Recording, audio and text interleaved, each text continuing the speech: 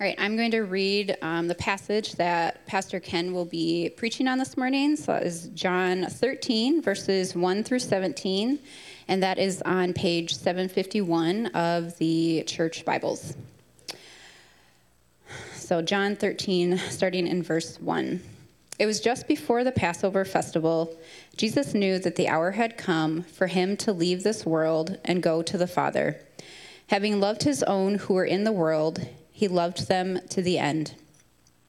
The evening meal was in progress, and the devil had already prompted Judas, the son of Simon Iscariot, to betray Jesus.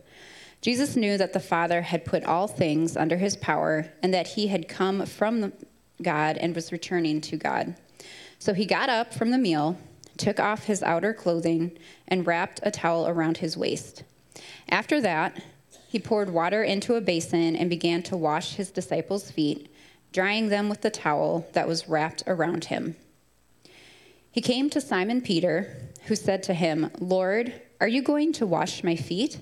Jesus replied, "You do not realize now what I am doing, but later you will understand." "No," said Peter, "you shall never wash my feet." Jesus answered, "Unless I wash you, you have no part with me." "Then, Lord," Simon Peter replied, "not just my feet, but my hands and my head as well." Jesus answered, "Those who have had a bath need only to wash their feet. Their whole body is clean, and you are clean, though not every one of you." For he knew who was going to betray him, and that was why he said not every one was clean. When he had finished washing their feet, he put on his clothes and returned to his place. "Do you understand what I have done for you?" he asked them. "You call me teacher and Lord, and rightly so, for that is what I am. Now that I, your Lord and teacher, have washed your feet, you also should wash one another's feet. I have set you an example that you should do as I have done for you. Very truly I tell you, no servant is greater than his master, nor is a messenger greater than the one who sent him. Now that you know these things, you will be blessed if you do them."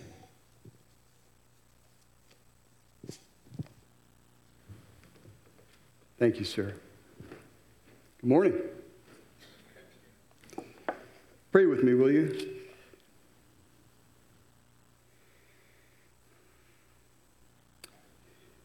Father, we take your word in our hands, and we are grateful that we can hold it and read it for ourselves.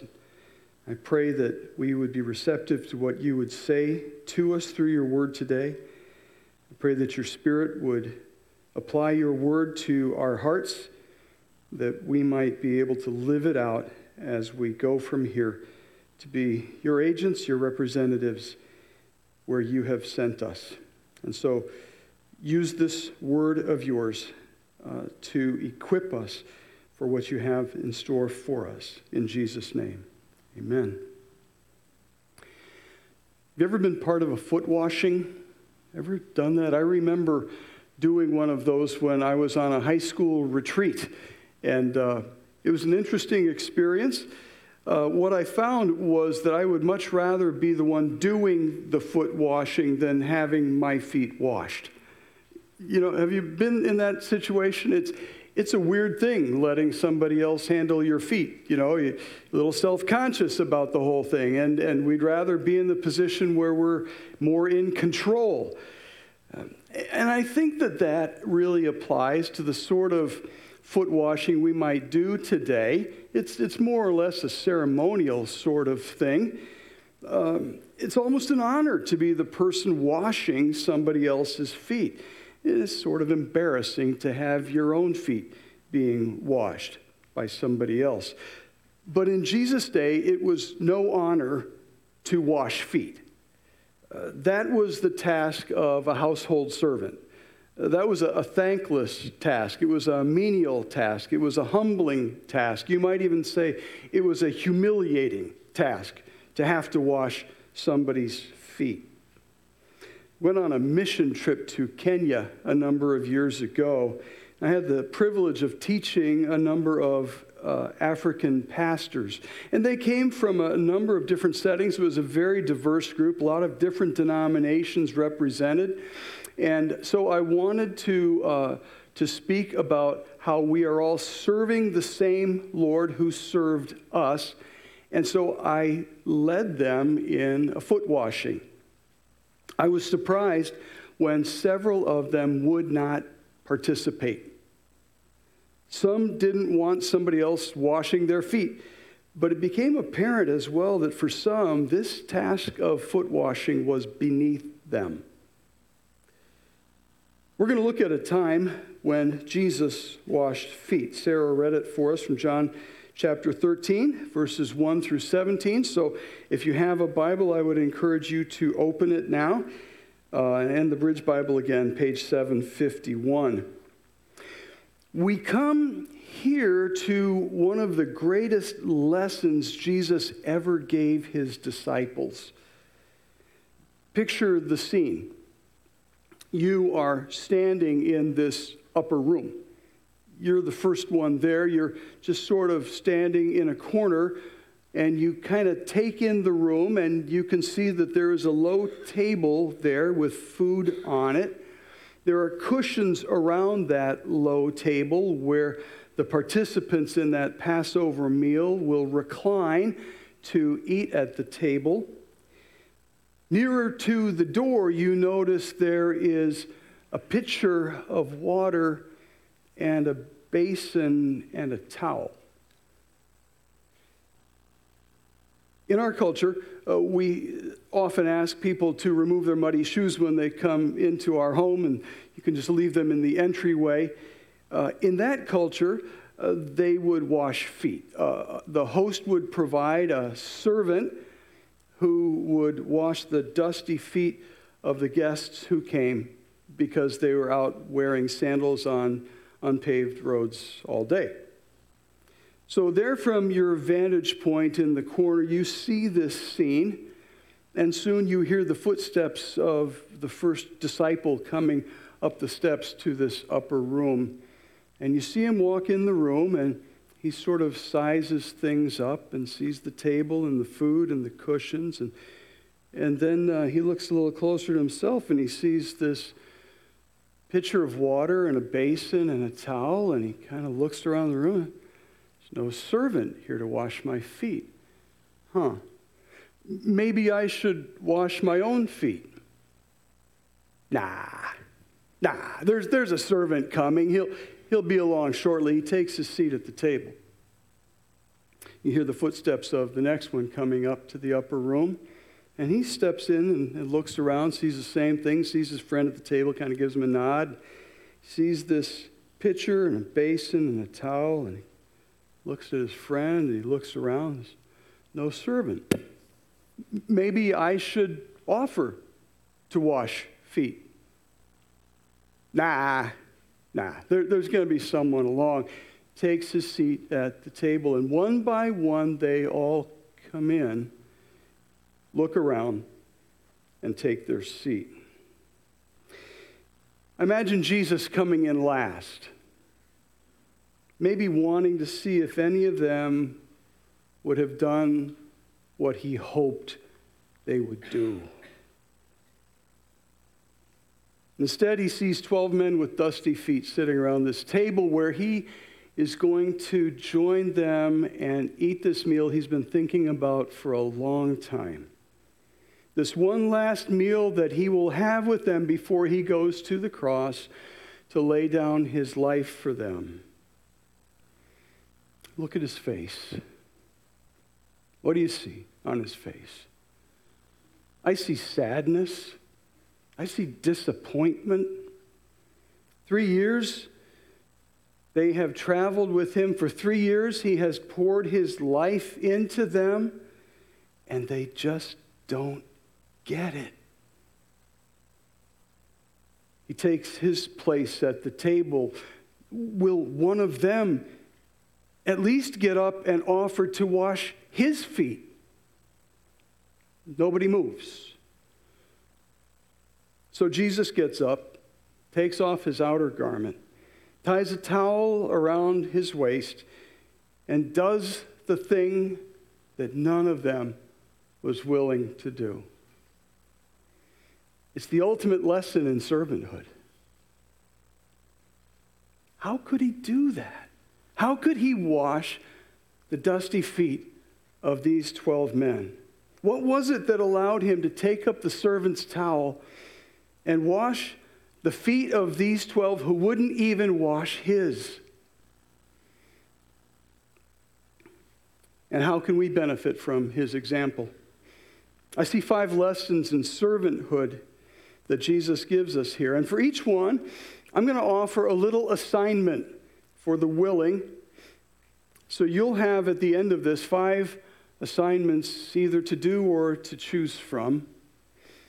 But the question is, how could Jesus do this? How could he wash their feet? 5 lessons. First lesson, he could serve them because he loved them. He could serve them because he loved them. Verse 1, it was just before the Passover festival. Jesus knew that the hour had come for him to leave this world and go to the Father. Having loved his own who were in the world, he loved them to the end.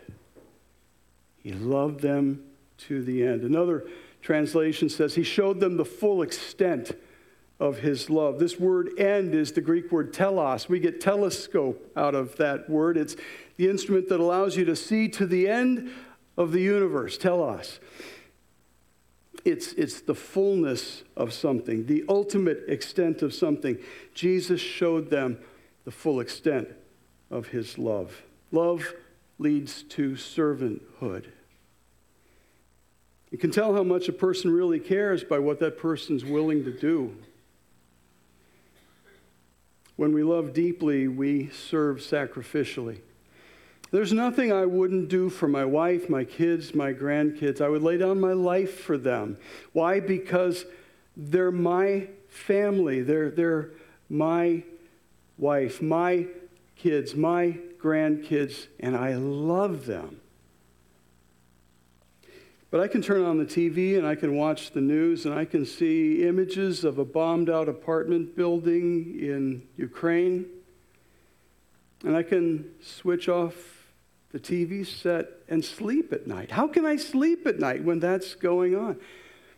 They're on the other side of the world. I don't know them. You can bet it's a different experience for the Belikov family. They know these people. You can't just shut off the TV and sleep through the night. It's troubling. Why? Because they love them. And when you love someone, you will do things that others would consider sacrificial. Love leads to servanthood. Been on a number of mission trips in my lifetime. Many of you have been on mission trips as well. One of the real benefits of a mission trip is that you get to know people who were strangers to you before that trip. They get into your life, they get into your heart, and when you leave them, you find yourself leaving a chunk of your heart behind. I remember my first mission trip to the Dominican Republic. We had been supporting a medical clinic there. We'd gotten to know the founder of the clinic. He actually married a doctor from our congregation who joined him there. And so we went over to see what we could do, how we could help out, and we really didn't help all that much. You know, we painted some walls. What can you do with unskilled people like me? But they showed us a room full of state-of-the-art medical equipment donated by doctors in the U.S. who were upgrading their own, and so they gave them the equipment they were replacing. It was the best on the island. And what I found very quickly was they didn't have electricity to turn it on. So we left a chunk of our heart there, and we came back and raised the funds that would be needed to do the electrical hookup so they could use this equipment. Why? It's because we had come to love them, and when you love someone, you will serve that person. It is sometimes inconvenient to love and to serve. But if you really love someone, what's a little inconvenience, right? Think back to a time when you were feeling strong feelings of love. I can think back to my courting days. Drive a couple of hours to see my dearie? No problem. Create the ideal evening together. Yeah, lots of imagination goes in. Poetry, yeah, I can do poetry. Letters, all kinds of stuff when you've got these intense feelings of love. You do it for love's sake. But here is an important distinction between that and the kind of love Jesus is talking about here. That is love that is rooted in our feelings. This is love that is rooted in our will. It's not devoid of feelings, but it's not based on or dependent on feelings either. So good news, you can love somebody you don't particularly like. That's really good news. This is agape love. I define agape love as desiring God's best for someone and then applying yourself to bring that about. It's desiring God's best for the person and then applying yourself to bring that best about. So, our first assignment for the willing is this. Look up the word love in a concordance. You might have one in the back of your Bible. Otherwise, there are websites and apps like YouVersion, Y-O-U Version Bible, where you can just do a word search. Every time you find that word love commanded of us as believers, it is the same word as agape. You can't command feelings, but you can command actions. And so Jesus tells us to love like that. So the first assignment is look that word up in your concordance and see what the Bible says about what you will do if you really love someone. You may be surprised. Lesson number 2, he could serve them because he didn't need to be repaid. Look at verse 2. The evening meal was in progress, and the devil had already prompted Judas, the son of Simon Iscariot, to betray Jesus. Where's Judas? He's at the table with the others. Drop down then to verse 10. You are clean, Jesus said, though not every one of you. For he knew who was going to betray him, and that was why he said not every one was clean. Where's Judas? He's at the table. Jesus is about to wash his feet. How could he do that? Because he didn't need to be repaid. Does it blow anybody's mind here that Jesus washed Judas's feet, knowing what Judas was about to do? Could you take care of the needs of someone who you know is going to turn on you? Jesus knew well that Judas was about to betray him, and yet he still washed Judas's feet.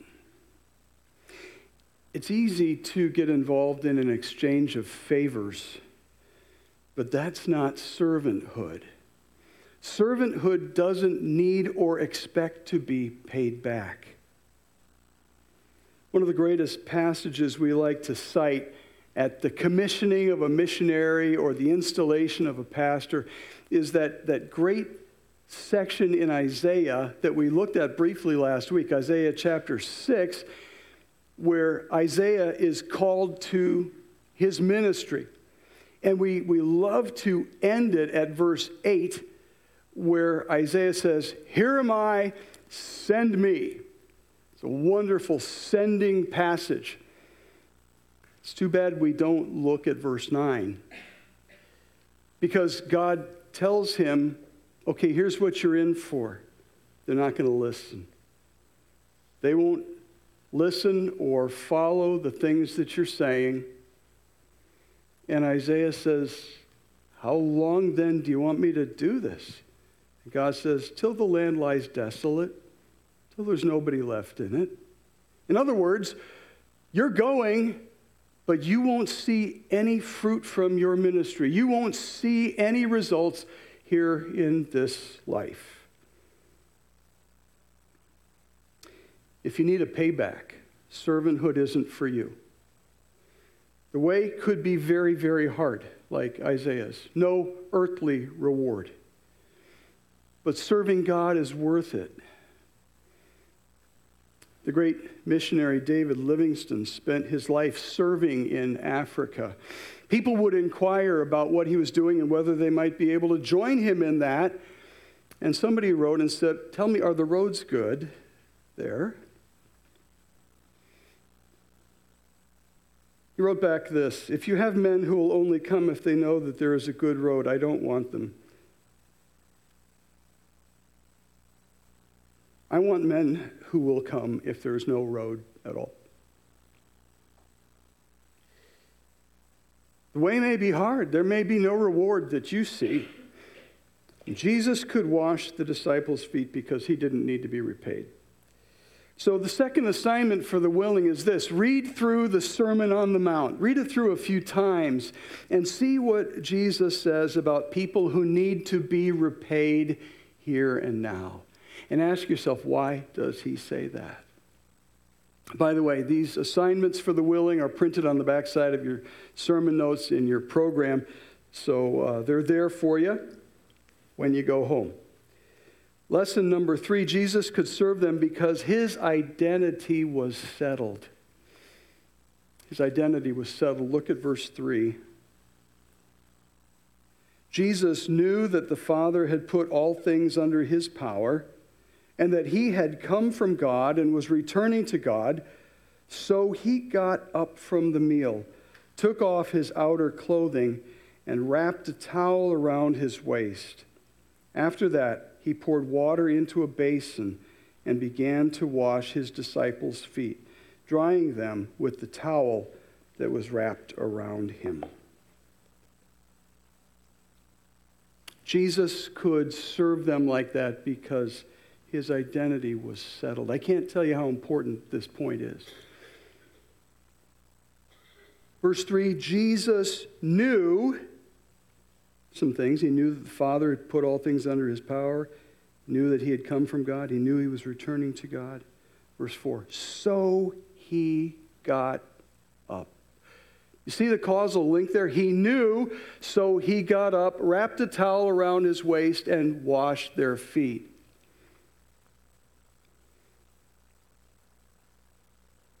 Our insecurities often get in the way of our servanthood. Why is it easier for a corporate president to serve brats at a corporate picnic than it is for somebody from the assembly line? It's because he's a celebrity. Everybody knows who he is. It's an honor to be served by the president. And he knows who he is. And the guy from the assembly line is a nobody. It's a nobody. And when you feel like a nobody, serving is really hard. What's more, it's one thing to be called a servant. It's another thing to be treated as one. The real test of our servanthood comes when someone starts treating us like a servant. Hey, give me another brat, another one that's more well done. A lot of people will draw a line right there and say, that's enough. I'm done with this. We can thank God that Jesus didn't draw that line when he was treated as a servant. He knew who he was. All things were under his power. He knew he had come from God. He knew he was returning to God. And in the strength of that knowledge, he took up the servant's towel. My dad liked to tell a story. My dad was a 30-year Army veteran, 3 wars.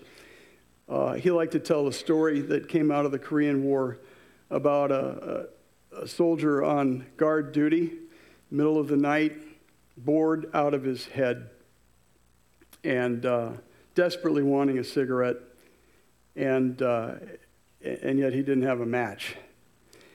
And so he saw another soldier coming by, and he goes, "Hey, Mac, you got a light?" And the guy said, "Sure." And he pulled out his lighter, and he lit the soldier's cigarette. And in the flicker of that flame, the soldier saw 2 stars on the guy's helmet. He realized the guy lighting his cigarette is the division commander. And he dropped the cigarette and snapped to attention and said, "I'm so sorry, sir, I didn't know who you were." And the general said, "It's okay, son. Just be glad I wasn't some second lieutenant."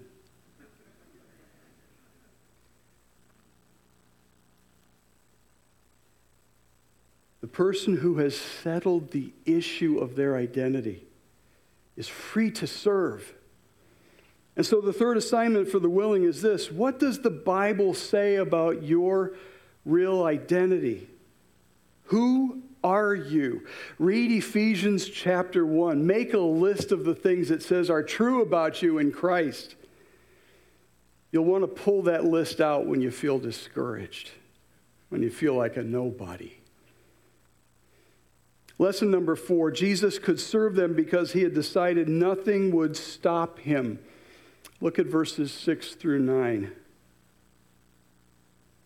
He came to Simon Peter, who said to him, "Lord, are you going to wash my feet?" You can kind of picture him putting his hand up, not going to let you do that. Jesus replied, "You do not realize now what I am doing, but later you will understand." "No," said Peter, "you shall never wash my feet." And Jesus answered, "Unless I wash you, you have no part with me." "Then, Lord," Simon Peter replied, "not just my feet, but my hands and my head as well." Peter's stumbling into another thing here, isn't he? Jesus gets to Peter. Peter says, "You're not going to wash my feet, are you?" And Jesus said, "I am." And Peter goes, "No. It is amazing to see this in the Greek. He uses two words for no, and he puts them together. It's like, no way, never. And then he says, into eternity. We might say, never in 1,000 years am I going to let you do that. This is far more than that. This is no way, never, into eternity. See, the problem is, somewhere along the line, you're going to run into somebody who doesn't want to be served. What will you do then? Some people are just not willing to be served, and nothing tests our determination to serve more than an unwilling servee.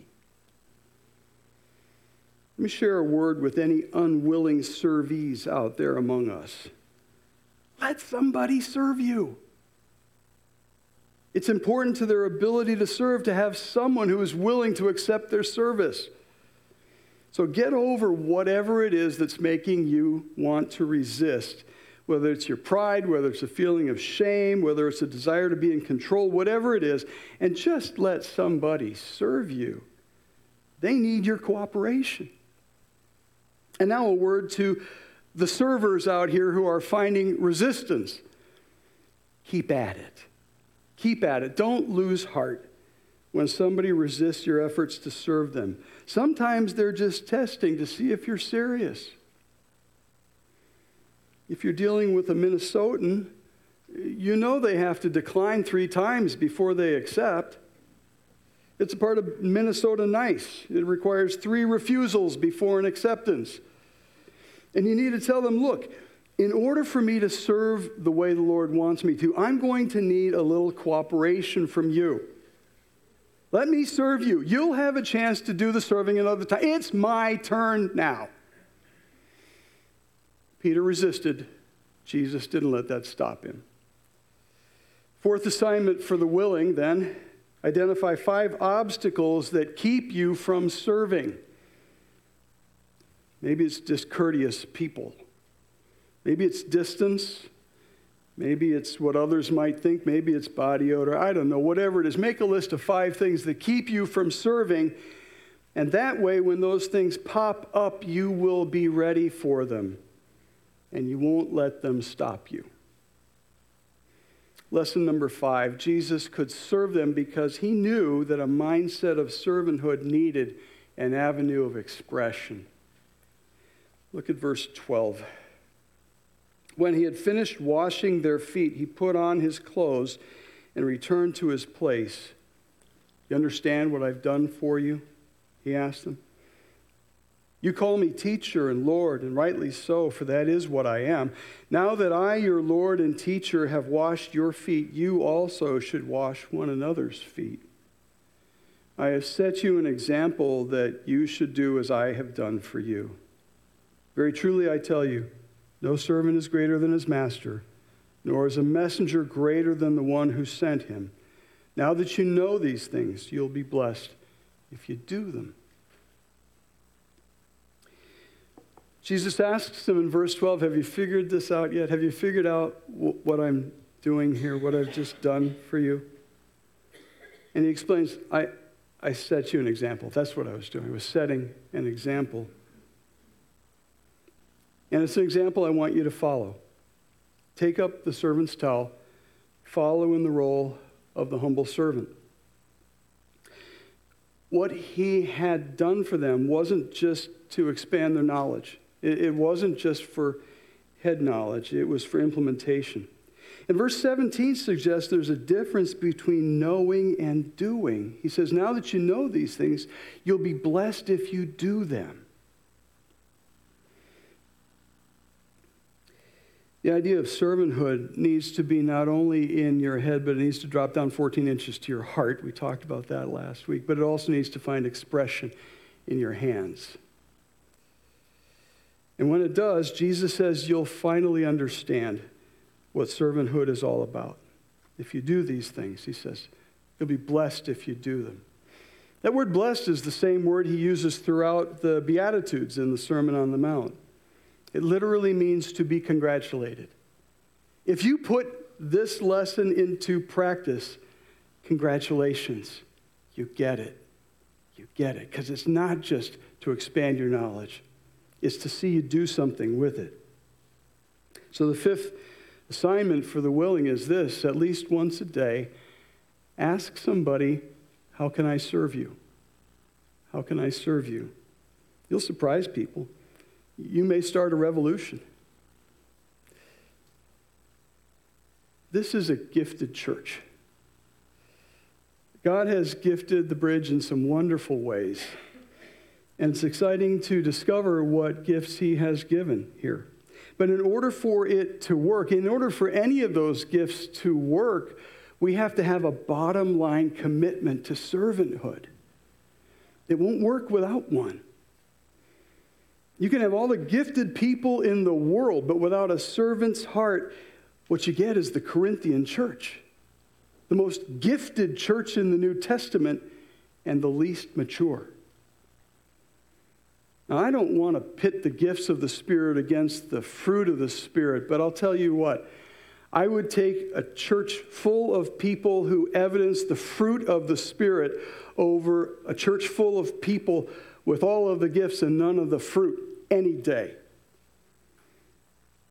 And it is so encouraging to see people serve out of a servant's heart. You see them operating behind the scenes. You see them not getting any recognition, often doing thankless jobs, doing those things out of their love for Christ.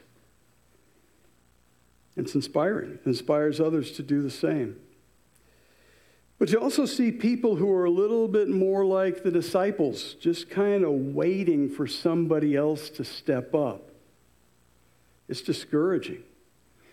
And more important, it breaks the heart of the Lord, who would gladly have given his all to take up the towel and kneel to wash their feet. I know he'd have done it because he did more. He didn't just take up the towel, he took up a cross. He didn't just wash feet, he laid down his life. And he asks us to take up the towel as well and to lay aside any privilege and wash each other's feet. Are you willing to do it? Time for a little gut check. Jesus could do it because he loved. How much do you love the people God has called you to serve? It's easy to say it, harder to show it through acts of servanthood. Jesus could do it because he didn't need to be paid back. Are you willing only when it's an exchange of favors? How do you treat the people who could never pay you back? Jesus could do it because he knew who he was and where he had come from and where he was going. Have you settled the issue of your identity? Do you know who you are in Christ? When your identity is out there flapping in the breeze, you will not do well at this thing called servanthood. Jesus could do it because he wasn't going to let anybody's objections stand in his way. How quickly do you give up when somebody politely says no? Maybe what they're really saying is, I feel I have to say no, but I sure hope you insist. And Jesus could do it because he knew it wasn't enough to have a lesson on servanthood filed away in his mind. How about you? You have just heard one. You now have a choice. You can file it away, or you can actually do something with it, take up the towel, and serve like the Lord Jesus did. These assignments for the willing are printed in your program. What if all of us were to do all of those this week? Imagine it. What if all of us were to do all of those this week? I think God would do some amazing things in our lives if we started practicing serving like Jesus served. Pray with me, will you? Father, thank you for this lesson on servanthood that John tells us about as he shares the example that Jesus gave to the 12. And Father, I just pray that you would impress upon us those reasons why Jesus could do that and motivate us to do that ourselves so that we can give the glory to you as we serve like Jesus served. In his name, amen.